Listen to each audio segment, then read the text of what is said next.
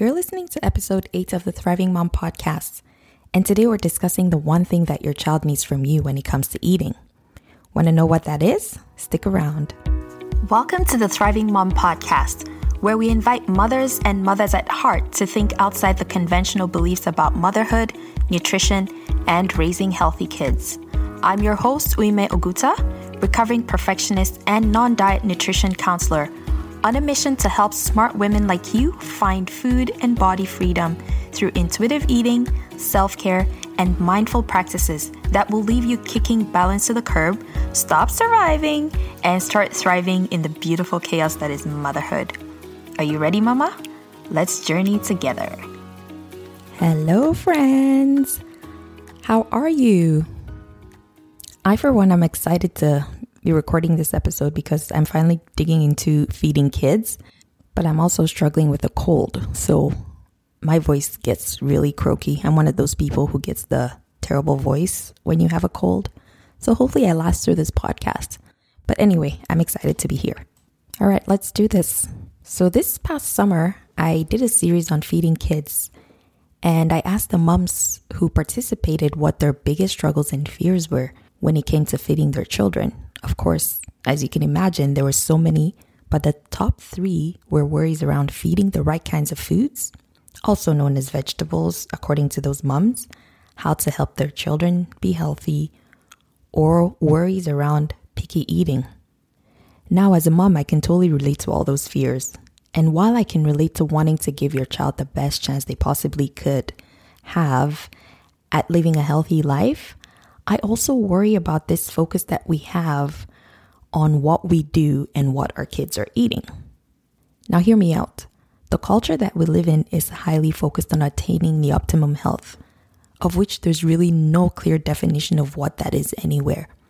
So if you're a mom or a caregiver who's really focused on trying to give your child the best, start at living healthy, you're not alone. This is completely normal. I'm sure many parents, including myself, we find ourselves there often. One of the issues with this is so many parents become overzealous, sometimes obsessive in their efforts to raise children who eat a certain way and have good eating habits.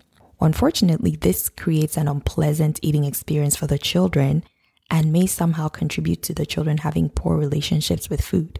For example, if you're someone who struggles with leaving food on your plate as an adult, so you worry about not finishing your food, even when you're full, you keep eating because you have this mentality that I must finish my food.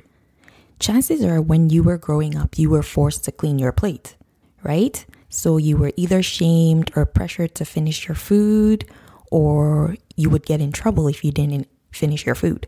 And this shows up in your adulthood.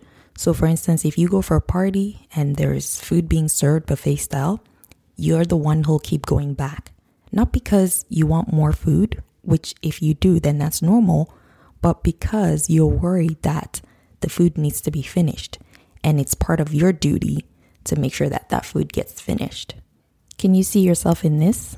Sometimes these thoughts are happening at a subconscious level. We're not even recognizing that we have those thoughts. But if you tend to be this person at the party or at a buffet, I would encourage you to sort of get curious as to your behavior the next time this happens. And if as a parent or a caregiver, you're asking your child to clean their plate, chances are when they grow up as adults or even as they get older, they'll be the person who just keeps eating even after they're full because of this mentality that they must clean their plates. So what's this one thing your child needs from you when it comes to eating? It's trust. Did that surprise you? Trust. Building a trusting feeding relationship matters most for raising a child who has a healthy relationship with food. And I'm laughing here because I've had so many moms come to me with their worries and I let them go on and talk about it. And then I just talk about trust and it's like, what? They're rolling their eyes or looking at me like I have 2 heads.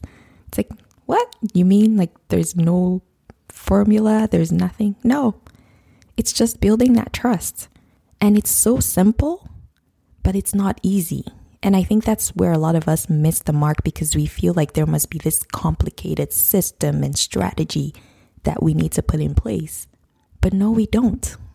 A child that's raised with a trusting food relationship is competent when it comes to eating. Now, I was first introduced to competent eating when I had my first daughter, Annika. So I had to do a workshop on picky eating with moms of toddlers. And my supervisor back then, she was a registered dietitian. She had me study Ellen Satter's resources on feeding the family. As a new mom, everything I studied made sense. However, it didn't sink in until I started doing the work on my own relationship with food and my body. So when I learned this, Annika was still a baby. And by the time I worked on my own relationship with food and my body, it was probably around 3 or 4 years later. So you can see how long it took me to be able to finally apply this concept with my daughter. And it's not because I didn't have the knowledge. I did have the head knowledge. I just didn't know how to apply it. And this is usually one of the reasons moms come to me, because they find that they're struggling even while they're trying to let their kids have this freedom, while they're trying to allow all foods and give the kids permission. It's still a struggle. So if this is you, I want you to know that it's completely normal and there is no shame in seeking for help. I invite you to listen to this podcast, ask the questions that I'll be providing here. Then see what you can do to start building that trusting feeding relationship in your home. I do the work with women in my program to address this issue. So if this is you, I would invite you to check out the Food Freedom Guide on my website at oliveandbliss.ca. I'll include the link in the show notes. And if you're looking to work one-on-one with me, by all means, check out my program as well. And I'll be glad to jump on a call and see how I can support you. So, back to competent eating. Ellen Satter says that a competent eater is relaxed, self-trusting, and joyful about eating. And they also take good care of themselves with food. So this is through getting enough to eat of enjoyable and nourishing food. Notice how this talks about how we engage with food rather than the food itself. Because like I always say, food is not the problem. Until we get that foundation of trust when it comes to eating behaviors, we will always be at war with our food, and meal times will always be quite stressful for us, most days. So why is trust important? From research, we know that any form of dietary restriction tends to backfire, is often associated with preoccupation with food, eating in the absence of hunger, poor self-esteem, and weight gain in children and adults. So trust is recognizing that we're all born with the innate hunger, appetite, and fullness signals. As long as there's no underlying medical issue or a child's caregiver doesn't mess with those signals by introducing any form of negative eating behaviors, I talked about one of them, asking them to clean their plates. Most kids grow up to have a positive relationship with food and their bodies. This includes kids that may have sensory struggles. With the right kind of help, children can grow up to be competent eaters. But this starts with recognizing that you, as a caregiver, you have a role to play by providing the food, creating a structure and nurturing environment for the food to be eaten, while your child is responsible for deciding to eat, what to eat, and how much they eat. Ellen Satter calls this the division of responsibility. I'll go into more details in future episodes, but I just wanted to drop this idea of trust so that you can start thinking about areas where you're doing well and areas where you may need to tweak a few things in your home. So how do you know whether there's a trusting feeding relationship with your child? You ask. Yes, mama, you ask that child. Now I'll just say here, in order to do this, you have to be willing to listen. Even if they say the most outrageous things, just listen. Don't make what they say mean anything about you as a mom or a caregiver. It is their opinion. So you take it that way. Ask yourself as well. Then compare your responses, and I promise you that you'll see areas where you're doing well, so you can keep doing well in those areas, and you can also relax a little bit around eating. And then you'll see the areas where you could improve on that relationship, and then you look for help in those areas as well. So grab a pen and paper. If you want to write these on your phone or notepad somewhere, go ahead. All right, here are the 5 questions to ask yourself and your child about eating in your home. I adapted them from Ellen Satter's eating competence model. Number 1, does my child feel good about food and about eating? So do they enjoy eating in general? Number 2, Does my child eat a variety of foods and enjoy learning to eat new foods? Number 3, does my child have regular meals and snacks and pay attention while they eat?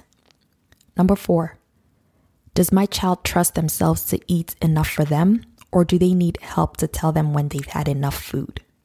Finally, number 5, is my behavior or relationship with food interfering with my child's ability to enjoy meal times or trust their body's innate hunger, appetite, and fullness signals? So I must say that these questions may bring up some things that make you feel uncomfortable, which is completely normal. I still go back to these questions myself because my kids are growing and changing every day, and I want to make sure that I'm staying accountable by maintaining that trusting feeding relationship. I invite you to get curious about the negative feelings that may come up for you. If you find that there are areas that need work, how might you want to change things in those areas? I always say talking to the child helps, and depending on their age, you might find that you'll have to be the one to make the call if they're still babies. I think you have a great opportunity to change the trajectory going forward.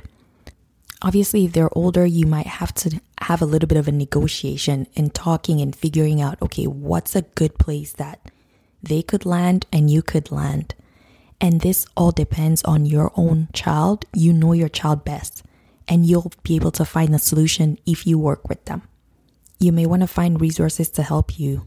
I recommend Ellen Satter's website. There are tons of articles and resources that you can use, so I'll include the link in my show notes.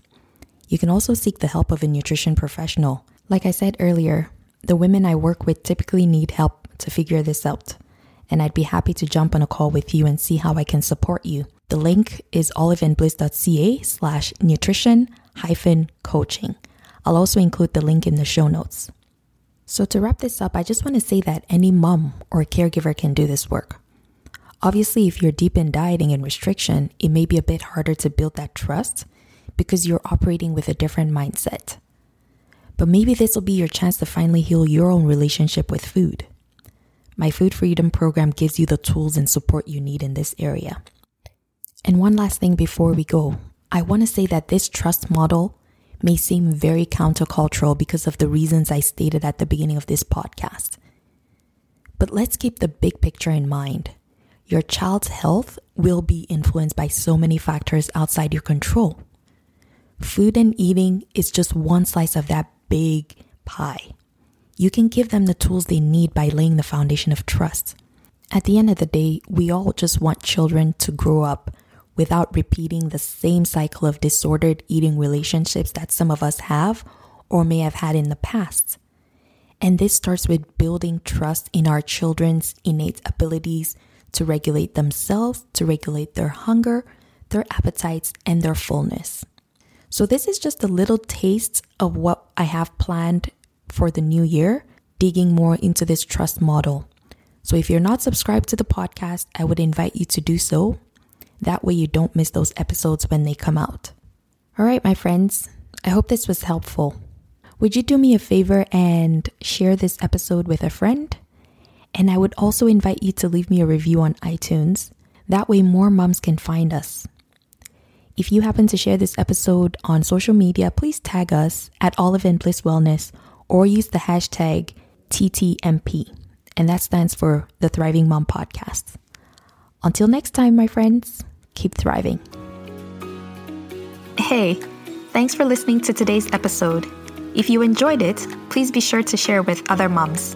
I'd also love to hear your takeaways, so please reach out to me on Instagram or Facebook. I'm at Olive and Bliss Wellness. If you hadn't had a chance yet, please be sure to subscribe, rate, and review the podcast.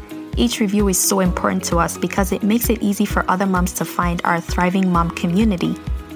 Be sure to tune in next week for another dose of inspiration to help you thrive on your motherhood journey.